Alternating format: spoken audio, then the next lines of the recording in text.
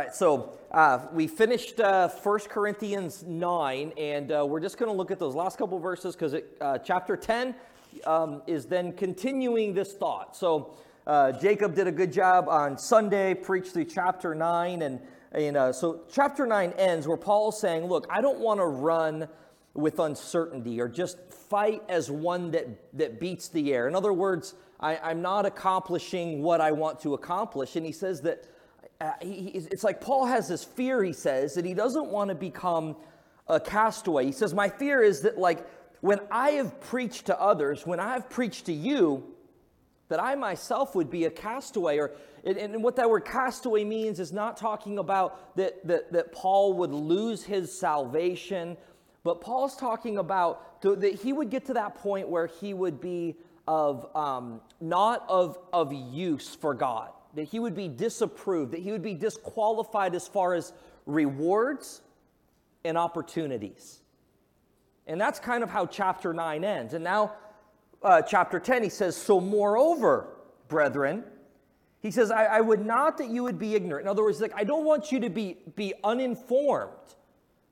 Because it was almost like when he's writing to them, he's telling them, like, don't think that this is just, what I'm about to tell you is just some irrelevant illustration and story that has nothing to do with you. He says, I don't want you to be ignorant about this. I don't want you to be uninformed that the very thing that I'm going to point to in the Old Testament that happened almost 1,500 years prior, don't think that this couldn't happen to you. And may I say the same thing to us, may we not be ignorant or uninformed in thinking that what happened with Israel in the wilderness or what happened here with this church at Corinth, that we as a church couldn't fall into those same problems. So he says, brethren, I would not that you should be ignorant how that all our fathers, so when he says fathers, he's referring to like their ancestors, their forefathers. He says that your fathers, again, he's referring to Israel. So the church in Corinth had both Jew and Greek, both Jew and Gentile. And so for the Jews, it would literally be their forefathers. To those that weren't Jews, but they're believers now in Christ, it would be in a spiritual sense. He's like, look back to God's covenant people, Israel. He says, I don't want you to be ignorant concerning them.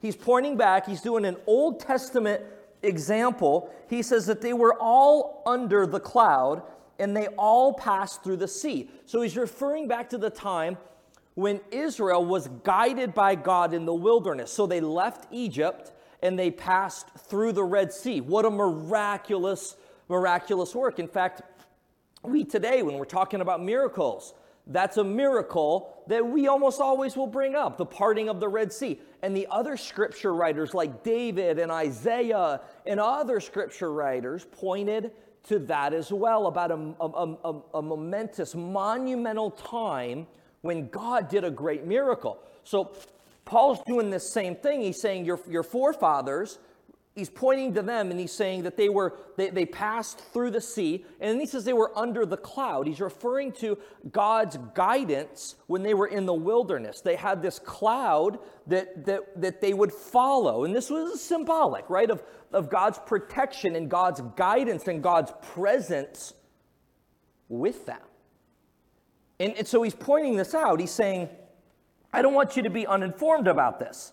Remember your fathers. They were under the cloud. They passed through the sea. And verse 2, it says, and they were all baptized unto Moses in the cloud and in the sea. So what he's saying is when they're baptized in Moses is he's saying they were identified and unified with their leader. That's what baptism is. Baptism is an identification. When we have baptisms here, and this Sunday we're going to have 2 baptisms. Excited for that. And so when someone's baptized, they're just saying publicly, I am identifying as a follower of Christ. I'm identifying that I'm a believer of the death, burial, resurrection of Christ. There's a unification then with Christ, not the actual act of baptism, right? It's by faith alone that we're saved, that we're joined together and united with Christ. But the baptism is that identification, saying that we are in agreement or in unification with a message or with a leader. So he's saying you were unified, or their forefathers, they were unified with their spiritual leader Moses. And he says, and they did all eat the same spiritual meat, and did all drink the same spiritual drink. For they drank of that spiritual rock that followed them, and that rock was Christ. So now he's talking about the manna that came down from heaven. So when God's people Israel were in the wilderness, you see God's miraculous provision for them. And he brought manna down from heaven. This was angels' food, is what manna is. And they brought this bread down from heaven. And then when they were in the hot wilderness and they needed water, God told Moses to strike a rock. And Moses struck the rock and it brought forth water. And Moses did it a second time when God told him, speak to the rock, don't hit the rock. And Moses in anger hit the rock. And this is symbolic. Because now Paul is saying this. He's saying like, that rock was Christ. That's a picture of Christ.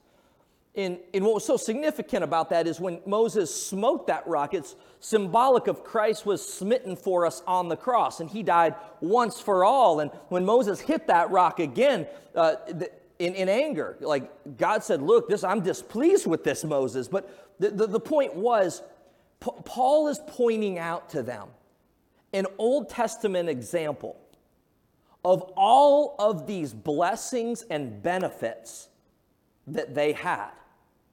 That Israel had all of these blessings and benefits. They had God's presence, God's protection, God's provision. They had all of these things. But now he says this, verse 5. But with many of them, God was not well pleased, for they were overthrown in the wilderness.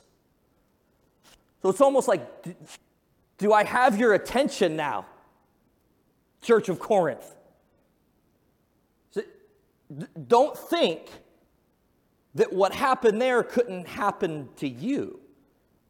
The God's covenant people, Israel, some 1,500 years ago in the wilderness, they had all of these blessings. They had God's provision, God's protection. They had God providing for them. But he says, you know what? God wasn't well pleased. God wasn't well pleased with many of them. In fact, that seems like an understatement that Paul's making. Because remember when they were about to go into the land that God had promised them, and they sent the spies, one from each of the 12 tribes, and it was only Joshua and Caleb that said, hey, we see the same thing that these guys see, but like, hey, our God has brought us to this point. But the people began to murmur and complain and acted in fear. And so because of that, God wasn't pleased with them. And then here's really a sobering thing. And once again, I hope that, I really think the point that Paul is driving home to the church at Corinth is, don't think this couldn't happen to you. And may we also recognize the same thing. Don't think this couldn't happen to us. He's saying with many of them, God wasn't pleased. Now, I think you could make a very strong case, though, that who Paul is talking to at the church of Corinth is not those who are pretending to be believers in art. I think he's talking to believers. No doubt, maybe there's some, just like in any church, you can't see everyone's heart, and you don't necessarily know who is all a follower of Christ, but I think the majority of these people were believers, and just like in the Old Testament, and he's saying, look, that God wasn't pleased with them. Now should be a sobering thing, that we as believers in Christ, as a child of God, and by the way, like as a follower of Christ, as a child of God, aren't you glad that there's nothing that we can do to make God love us any less or any more? Amen? Like we are loved, we are chosen, we are in Christ. I love reading through Ephesians 1 that lists all the blessings and all the benefits of believers. Because of Jesus, you have these things. But here's what I believe that sometimes that we don't consider, it's called tota scriptura, or all of Scripture, letting all of Scripture speak. And when we let all of Scripture speak, I don't think we find a contradiction. I think we find a harmonious, unified, balanced approach to some things like what we're going to talk about. Where, look, as a believer, you are loved, you are in Christ. Nothing can separate you from that. That you are going to, as a believer, that God's going to complete His work in you. In fact, in chapter 1 of Corinthians, remember, Paul reminds them of those truths. He's saying, God's not done with you. God's going to complete His work that He started in you. And as believers, we can rest in that, knowing we are loved, knowing that we're not going to be kicked out of the family of God, knowing that our salvation is not based on our performance or our works. It's based on the finished work of Jesus Christ on the cross. We're saved by His works. However, as believers, there's times in our life where we can do some things that are not pleasing to our Heavenly Father. We can live in a way, and maybe even for a season of time. Maybe even for a season of time. Now, again, I have to interject here, right? There's a really, really bad teaching of when it comes to salvation of, well, you know, you hold on to a prayer you said one time. But the only problem with that is that sometimes I've heard people say that. It's like they have this confidence and this assurance. Oh, I said this prayer, but there's never been a change in their life, right? They're not a new creation in Christ Jesus. And even today at North High School, I was leading a Bible study, and they wanted to go through the book of James. So we were in James 2 today, and we were talking about faith, dead faith versus real faith. And James is saying, look, genuine faith produces works. Right? Genuine faith produces works. Like, don't say you have faith if you don't have works. It's not that you're saved by your works. He's just saying true faith will always accompany works. And we say amen to that, right? That's true. But it's also true that as a believer, that we can sometimes live in a way that may not be pleasing to our Heavenly Father. And it's not about a loss of salvation. I think when Paul's talking about this, and even talking about his fear of being what he says is a castaway, he's talking about not a loss of relationship or a loss of salvation, but a loss of rewards and a loss of opportunities, which really goes right along with what Jacob was preaching about from chapter 9. He's carrying this thought over by giving them an example. He says, with many of them, God was not well pleased, for they were overthrown in the wilderness. And again, it was their lack of faith when they were going to go in and inherit the land. And they didn't believe God. It says, now these things were our examples to the intent that we should not lust after evil things as they also lusted. So he's saying, this is an example that you shouldn't follow. Don't make this same mistake, is what Paul is telling the church at Corinth. He's like, don't lust after evil things. Neither be idolaters, as were some of them. As it is written, the people sat down to eat, to drink, and they rose up to play. So he's referring to the time. Remember when Moses, and this is back in the Old Testament, where Moses would go up, when he went up to the mountain to commune with God and to get the commandments from God. And Aaron was leading the people in like this idol worship of a golden calf. There was all kinds of sin and immorality going on. And it's like, man, God, it's like, did you guys not just see all these things God did for you? And yet they're worshiping idols. And he's saying, like, look, don't be tempted with evil like your forefathers. How that they lusted after evil things. And they were involved in idol worship. Well, in just a few verses here, Paul is going to talk to the church at Corinth about why are you, who are now believers and followers of Christ, still involved in these pagan and in idol worship at these big feasts where you go and there's worship of idols going on? Why are you a part of that? God saved you out of that. So again, he's pointing out, like, don't think this couldn't happen to you, church. He says, don't be idolaters as some of them were. Verse 8, he says, neither let us commit fornication as some of them committed and fell in one day 23,000. So 23,000 people were killed.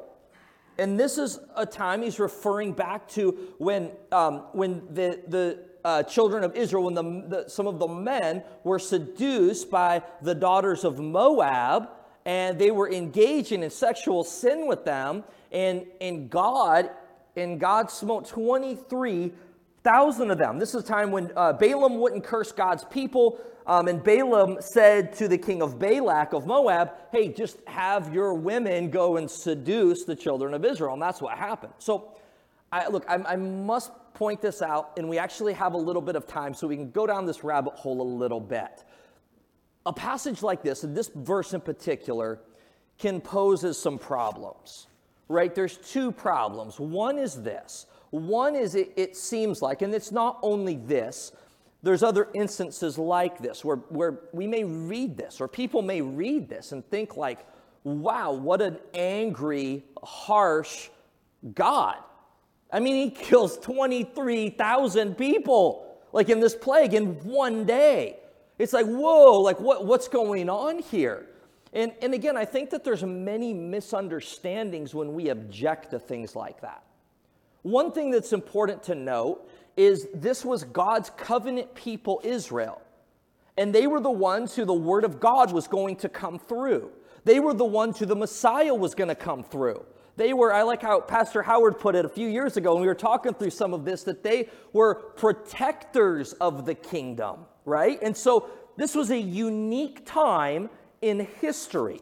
I'm not proposing that it's a different God in the Old Testament versus the New Testament. I'm simply pointing out this was a unique time in history in the nation of Israel where God had warned them about some of these things and not going after and not doing these things. And so you see some of these harsh penalties or these harsh actions by God, and you think, whoa, that's a little bit over the top.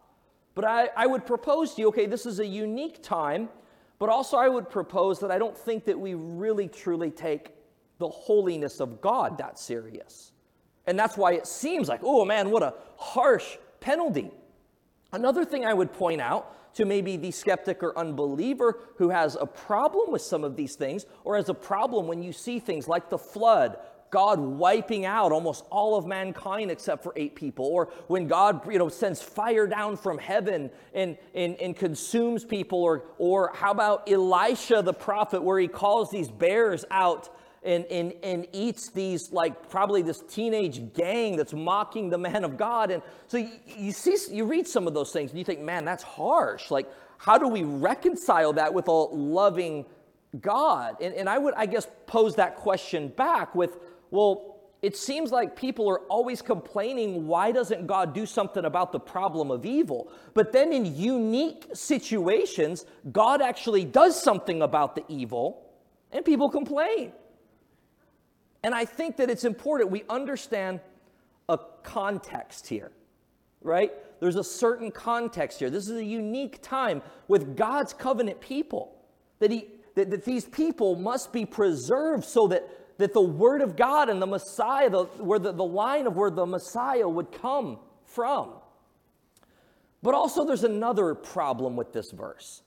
And I'll bring this up. It would be really easy to not bring it up. It would be really easy to just let's read on. But here's the thing. When you come to things that are supposed or alleged contradictions in Scripture, the worst thing that you can do for you personally or for your children, for our young people that we've called to disciple and walk beside them in their faith, the worst thing we can do is try to brush over it. Because I promise you, those things will come up to them, but they will come up in a context of unbelief, not belief. And so we have to talk about these things. right? We have to address these things. I'm not saying every single sermon, has to be an apologetic of we're always on the defense of our faith, but we have to know these things, and we have to be prepared to give answers for these things. So here's what the issue is. The issue is that Paul says, verse number 8, neither let us commit fornication as some of them committed and fell in one day 23,000. 23,000. Well, here's what the issue is. As we go back and see in Numbers chapter 25, Numbers says it was 24,000 that died in this plague. It was like, whoa, well, which one is it? Is there an error? Is there a discrepancy here? And so when it comes to contradictions, or I should say alleged contradictions in the Word of God, it's important to know this, that the vast majority of alleged contradictions are someone simply not understanding the context, or someone just simply misrepresenting something. And many of them are extremely easy, with just a minimal amount of research, are very easy to overcome. But I got to be honest, there's some that aren't so easy. There's some that are a little more challenging. That I personally have found, when I come to those, it's the more that I dive into it, and the more that I just really follow the truth wherever it leads, the more I find that, like, personally, I've always found a satisfactory answer for the alleged contradictions. But I'm not going to pretend for 1 minute that there aren't some challenging ones. Again, I would say the vast majority of alleged contradictions, it's just many times just a simple misunderstanding of a context, and it's easy to reconcile when you take all of Scripture. When it comes to the Gospels, right, there's multiple accounts, and they're not in contradictory to each other, is certain writers are emphasizing certain things. But I will say this, even within the Gospels, some of those, it's like, whoa, doesn't seem like they're just emphasizing certain things. It seems like there's a contradiction that's really, really hard to reconcile. And what I'm saying is this: we need to dive into those. Don't just ignore it and think that I'm just not going to worry about it, right? Because, again, what will happen is then that doubt will creep in, right? Follow the truth wherever it leads. And especially when it comes to our kids or our grandkids or young people that we're helping walk along and disciple, the worst thing we can do is, let's not tell them about this problem. No, let's talk about it. And let's talk about it in a context of faith. And let's be completely honest. And again, I would say that the Word of God, when you look at it, the amazing unity and harmony, the amazing, the fulfilled prophecy, and so many things that come together, you see, that didn't come from the mind of man. That came from the mind of God when you have 40 authors on 3 different continents over the span of 1,500 years, and yet you have such unity of the Bible. I would say that's significant. I would say that's rather miraculous. And also, I would say, as believers, we need to defend something called the inerrancy of Scripture. So many people are caving on the inerrancy of Scripture. And what that means is this, that we believe that the Scripture, it is, yes, inspired, it's God-breathed, but we're saying it is without error. And many people are caving on this. And the reason why is they don't want to have to deal with every alleged contradiction that they find in the Word of God, right? Like, they're just like, they think, man, it's not a hill we want to die on. And even, honestly, even some really good apologists have just said, we're not going to die on that hill. We're going to say it's historically accurate. There's good evidence for the resurrection of Jesus. And if Jesus resurrected from the dead, Christianity's true. We don't have to defend inerrancy of Scripture. Again, I can kind of see their point, but personally, I think we need to defend the inerrancy of Scripture because I think it's going to pose a whole lot of problems in other areas as we give ground and say, well, maybe they got it wrong on this one. I think we need to defend inerrancy of Scripture. So all that to say, that's a long rabbit hole, right? But I will say this. This is one of those, honestly, it's a little bit tough. It's a little bit tough, because it seems like what is happening is Paul's saying, hey, in one day there were 23,000 that died, whereas it was 24,000 over the whole plague, and it may have lasted a little bit longer. Now, say, I don't know, that sounds like special pleading here. I don't know if that's a satisfactory answer. And I would say, I don't know either. There's also another possibility, that it is more of a translation issue. Pastor Howard would know more about this, but like in Hebrew, with some of the letters or with some of like how that they would use certain letters for numbers and in the way, like some have suggested that might be what's going on here. And again, because of all of the manuscripts that we have, and you can compare multiple manuscripts, I think we can come away with what God actually communicated for his people. But I will say this, that's one of those, it's a tough one. I don't know that I know the exact answer. And for some, that might be really unsettling. But I think that there is a good answer. I don't know that I know exactly what that answer is. But I will say this, when we dive into those difficult things and we don't run away from it, we dive into some of those alleged contradictions, I think what we'll find is that we'll have a satisfactory answer. That we'll see, wow, it's going to strengthen our faith, not shatter our faith. So, all right.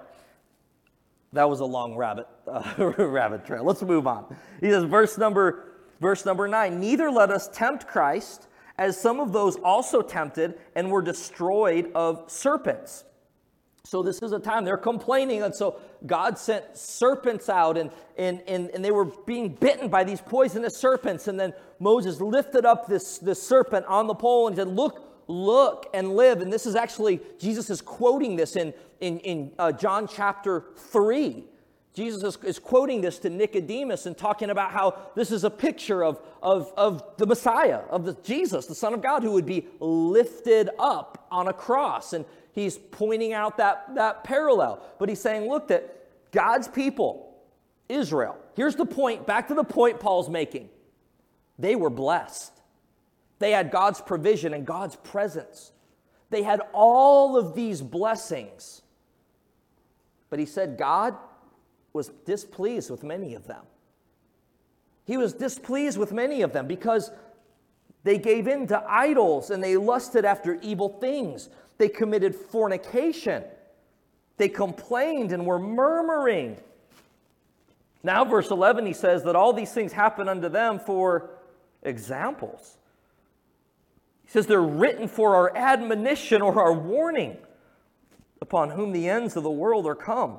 Now he says this, wherefore, okay, after all of this, hey, Israel, your forefathers, man, they had all these blessings. They had all of these provisions. But yet, you know what? God wasn't pleased with many of them. And he says, so therefore, wherefore, let him that thinketh he standeth, take heed, lest he fall. He's saying, don't think this couldn't happen to you. Don't think that you're above this. Don't think that, you know what, hey, I'm doing okay and I have all these blessings. I mean, I'm in Christ. I'm a follower of Christ and you know, then I can just coast. He's saying, no, like, don't think that you couldn't make the same mistakes. And I say this to us as a church. If we think that we stand, we better be humble. Take heed, lest we fall. Again, we're not talking about earning God's grace or God's favor. I mean, grace is that old definition of grace is God's unmerited favor. We don't deserve it. But we're talking about our effectiveness for God. I think that's what Paul's talking about. He's like, I don't want to, when I preach to others, but I myself be a castaway, or I myself be at the point where I'm not used like how God intended to use me. And he says, therefore, there hath no temptation taken you, but such as is common to man. But God is faithful, who will not suffer you to be tempted above that you're able, but will with the temptation also make a way to escape, that you may be able to bear it. He's saying, listen, temptation's going to come. Don't think that you're above it. Don't think the same thing couldn't happen to you. Don't think you couldn't make the same mistakes. But then he ends that thought with a positive note. He says, look, whatever temptation comes, God's going to make a way for you to escape. You don't have to give in to temptation. You might be tempted. You might be tempted strongly, but you don't have to give in to that temptation. God will always make a way to escape. May I just say this, no matter how strong that appeal is and how pleasurable sin looks and how it might seem at times like it's so hard to not give in. No, God always makes a way to escape. There is a way to overcome that temptation, not in our own strength, but through Christ, through the Spirit of God in you, through the Word of God that we have in our minds and our hearts. No temptation has taken you, but it's common to man. Hey, other people have faced these same temptations. Now, beware lest you fall, right? But God's made a way to escape. Wherefore, my dearly beloved, he says, flee from idolatry. Remember a couple chapters back when Paul's warning about the dangers of sexual immorality, he says, run from it. Run from it. Don't flirt with it. Don't see how close you can get to it. Run away from it. He says the same thing when it comes to idolatry. He says, run away from it. Now, it makes sense because now he's going to go in and talk about how that, look, some of the church at Corinth, they were involved still in some of these pagan feasts with idol worship. Paul's saying, run away from this. Don't be a part of this. God has called you out of this. So verse 15, he says, I speak as to wise men. Judge you what I say. He's like, if you're wise, consider what I'm saying. Verse 16, the cup of blessing which we bless is it not the communion of the blood of Christ? The bread which we break, is it not the communion of the body of Christ? For we being many are one bread and one body, for we are all partakers of that one bread. Behold, Israel after the flesh are not they which did eat and sacrifice, partakers of the altar? What say I then? That the idol is anything, or that which is offered to sacrifice to the idols is anything. But I say that the things which the Gentiles sacrifice, they sacrifice to devils and not to God. And I would not that you should have fellowship with the devils. You cannot drink of the cup of the Lord and the cup of devils. You can't be partakers of the Lord's table and the table of devils. Do we provoke the Lord to jealousy? Are we stronger than he? So we're actually going to refer back to these on Sunday, because Sunday we're in chapter 11. We're going to have communion. We're going to talk about why we do the Lord's Supper and what we're to be reminded of when we do the Lord's Supper as a church.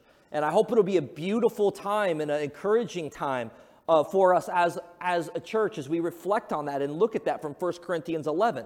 But basically what he's saying here is this, like, look, you're partaking in the Lord's Supper, but you're also wanting to still partake in these pagan feasts where there's idol worship.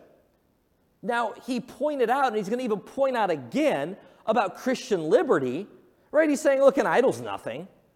You know, don't stress about the meat offered to idols. Like, I mean, the idols aren't real, and he's going to say in a few moments, the earth is the Lord's, it all belongs to him.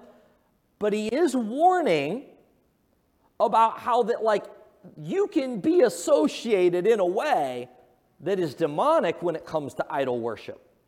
When it comes to the meat offered to idols, like, hey, don't stress and like asking, like, you know, doing all this investigation. Was this meat offered to idols? And hey, you know what? Don't stress about that. But this is different. They were going to these pagan feasts and partaking in these sinful activities of idol worship, and historically we know there was just any immorality that you could imagine was going on, this big drunken party where they're worshiping idols. And Paul's saying, look, this is associated with demonic things when we're knowingly worshiping idols. He's saying, how can you come to the congregation and gather and partake of the Lord's Supper and still think you can be associated with these pagan feasts where there's known idol worship? He's saying, run away from this. Run away from idolatry. We'll talk more about those verses Sunday. You still got to come because we're going to cover other stuff as well.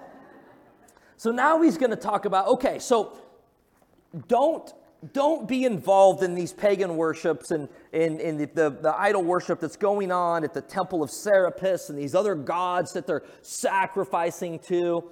But now he's going to talk some more about something called Christian liberty, right? He's been hammering this. He's been hammering this because we've been talking about it several times in Corinthians. And again, it's almost like you can just kind of imagine he's like, he's writing this letter, and he's right, of course, under the inspiration of the Holy Spirit guiding him. But it's, in his own personality, though, in his own writing. Or the scribe that he had writing it for him, that he was dictating to. But it's like, he's talking about Christian liberty, and he's then talking about something else. Like, let's talk about that Christian liberty again. You guys have a problem with this. Let's talk about this again. So now he says, look, all things are lawful for me, but not all things are expedient. Remember we talked about that word expedient just means helpful or profitable. He's saying just because something is lawful doesn't mean that it's helpful, doesn't mean that it's necessary. He's like, all things are lawful for me, but all things don't edify. Like all things aren't building me up or building others up. Just because you can do it doesn't mean that you should. He's like, let no man seek his own, but every man another's wealth. Now, wealth, it's more talking about just well-being in general, not necessarily restricted to only money. But he's saying, look, don't just seek about your own well-being. Be considerate of others. So again, in Christian liberty, hey, if something's lawful, and by the way, that should be the first question. Because sometimes, I don't know if you've seen this, it's easy to have happen or to witness where, maybe you're having a conversation or somebody's having a conversation about Christian liberty, right? About something that isn't super clear in Scripture. And then somebody kind of jumps in halfway into the debate or discussion, and they don't really understand what the argument is. And they're like, well, I just think as a Christian we can do anything. It's like, well, no, that's actually not the argument we're making, right? Because the Word of God actually says that there's things we shouldn't do as believers. And so those are things that are not really up for a debate. It's not a debate. It's like it's settled. God's Word says it, right? So those things we need to ask ourselves, okay, is it lawful? What does the Word of God say? What does the Word of God say? That's a good place to start, amen? Like that's our authority as Baptists when we talk about in our foundation class, like our Baptist distinctives or what our core beliefs are. That's one of the things we always talk about. And again, I know other people other than Baptists hold to this as well, but that's something as Baptists, that's a core belief of, and that is the biblical authority, right? It's like the Bible's authority trumps all other authority. So ask yourself that question, right? What does the Word of God say? This is a good place to start. But just because we're allowed to do something, just because we have the liberty to do something, it's not always wise to do. It's not always helpful to do. And sometimes it can be unhelpful to us or to someone else. And Pastor Larry used the illustration about, if you know something is offensive to someone, honor that. Again, it doesn't mean you have to be dishonest about it and you have to oh, well, I wonder if somebody here might be offended. That's not the point that Paul's making. It's like if you know somebody's offended at something, something's offensive to somebody, and he's saying hey, you might have liberty. Maybe the Bible doesn't forbid you to do it, but if you're going to be with them and around them and honor them, I think is the point that he's trying to make, right? Be honoring to them. Maybe you don't think that it's wrong, but if they do, you're going to be with them. Just be respectful of that. Again, which is something we've been hammering, so we won't talk about it too much. So let no man seek his own, but every man another's wealth. Whatsoever is sold in the shambles, that eat asking no question for conscience sake. So what is the shambles? They're just talking about the meat market, right? The marketplace. It's like, hey, you go and buy meat. You don't have to question everybody. Where did this come from? Was this offered to idols? It's like, just buy the meat. You don't have to ask a bunch of questions. Don't ask. And he says, ask no question for conscience sake. For, hey, the earth is the Lord's and the fullness thereof. It's all from God. God owns it all, right? And he says, if any of them that believe not bid you to a feast and you be disposed to go or you want to go. So if someone's asking, you're not talking about this, drunken idol worship feast. Paul wouldn't contradict himself in just a matter of verses, right? He's talking about, look, if somebody invites you to a party, somebody invites you over, and he's like, if you're it uses the phrase disposed to go. It basically means if you want to go, okay? So good news for you introverts. You don't have to go. If you don't want to go, don't go. But like if you want to go, he's like, whatever is set before you, eat it. And don't ask any questions for conscience sake. So if you're going to an unbeliever's house or their party and they put the food before you, he's like, you don't have to grill them and question them. Where did you get this? Was this, you bought this in the market? Was this offered to idols? Like, you don't have to ask a bunch of questions about it. Just eat it, right? But, he says, but if any man say unto you, this is offered in sacrifice unto idols, eat not for his sake that showed it to you, or for the conscience sake, for the earth is the Lord and the fullness thereof. So what he's saying here is this. Look, if you're with an unbeliever, they invite you over and you go and you have a meal with them, you don't have to ask a bunch of questions about where did this come from. Now, but if they bring it up, they're like, this was offered to idols. This was involved in idol worship. And for them, you think, oh, if I eat this, again, for you, it wouldn't be associated with worshiping of idols. But if it's in their mind going to associate you with worshiping idols, if they're asking in a way that seems like, oh, like they're going to think that I'm okay with idol worship. Again, this is a specific instance. This isn't just you're going on your own to the marketplace, you're buying meat. This is when you're sitting down with them to eat. Right, so again, I think these are just good principles for us. It's hard to really compare. I think, Pastor Howard, we were talking the other day about it. It's hard to really find a good modern day comparison of, meat offered to idols. But it would be like, if something were to come up where like an unbeliever is going to think that I'm okay with doing something that is involved with idols, like I don't want to give the wrong impression. I think that's what Paul's saying here. Like, if they bring it up, then that would be the time to say, you know what, I'm going to refrain from eating that because I worship God and God alone. Right? So I think these are principles for us to live by.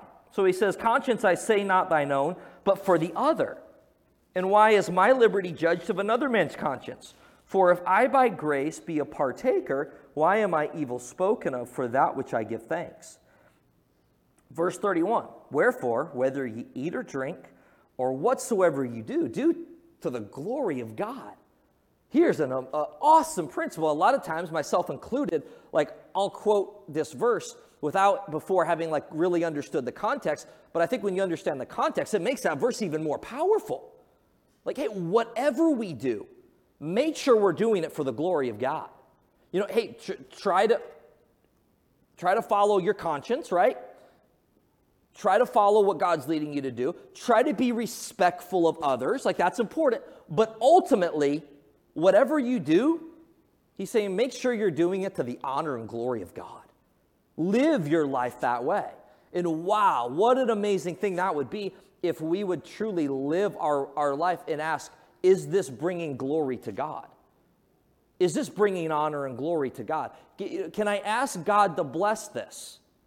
But man, we see that all the time, don't we? Where people are basically saying, thank God for this blessing, but it's something that is pulling them away from God. They're asking God to bless something that's contrary to what God says in His Word. They're asking God to bless a relationship that God has cursed because God says that believers shouldn't marry unbelievers and be unequally yoked. Again, we talked about that a few chapters back. We're not saying if you became a believer and you're with a non-believer that you should separate. In fact, Paul says, no, you need to stay married. And it's by your testimony they're going to come to Christ. But what I see, and you do too, we see so often we want to do things, but God says, look, that's not glorifying to me. This is whatever you do, whether you eat or drink, or whatsoever you do all to the glory of God. Give none offense, neither to the Jew, nor to the Gentile, nor to the church of God. So he's like, try not to be offensive. Now, again, we're not talking about, walking on eggshells and always just being obsessed with, is there someone that could be offended at this?